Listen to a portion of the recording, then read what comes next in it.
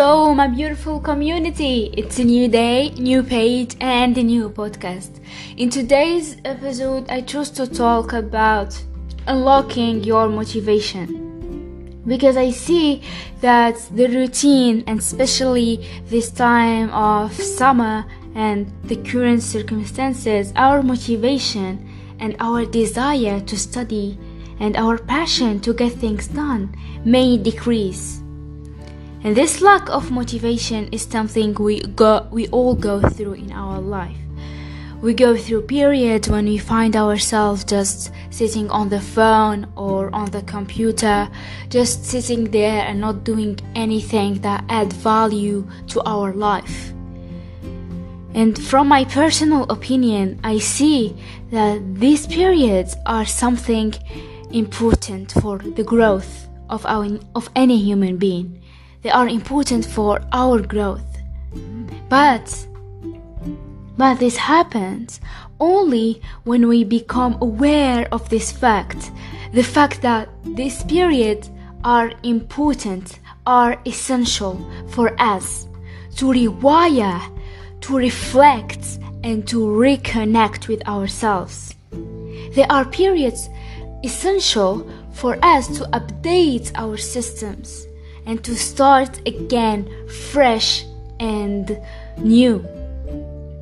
We have to understand that they are not stations for us to stay there and complain about not having the motivation and not having the energy to start and make progress.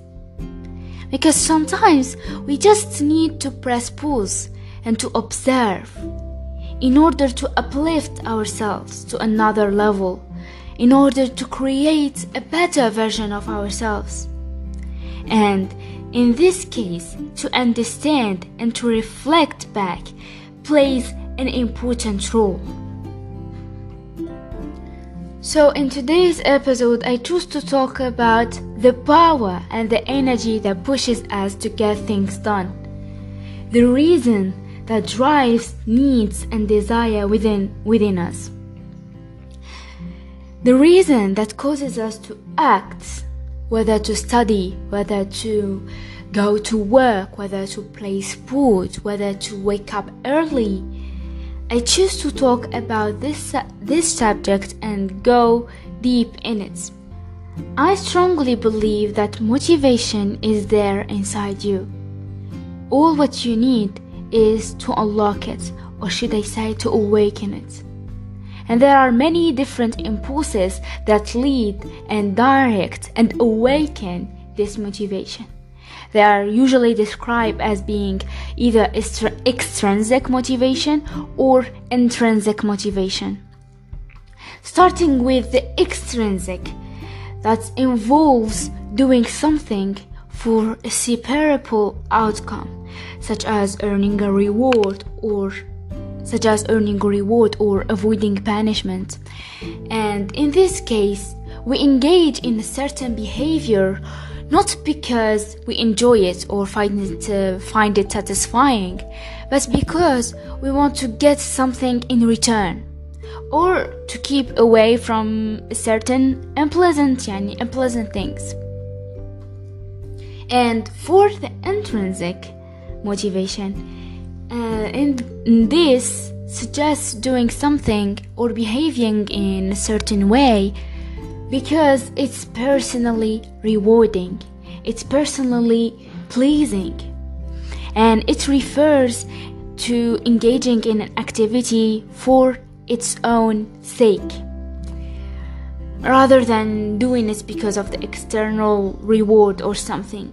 And this basically means that this action or this behavior, the behavior itself serves as a reward.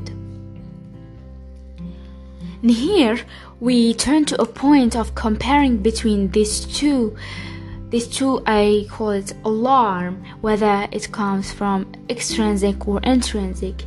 For extrinsic, it refers just to engaging, for example, in a sport to win a reward, while for intrinsic motivation refers to engaging in it because you find sport itself pleasing. And another example of cleaning your room.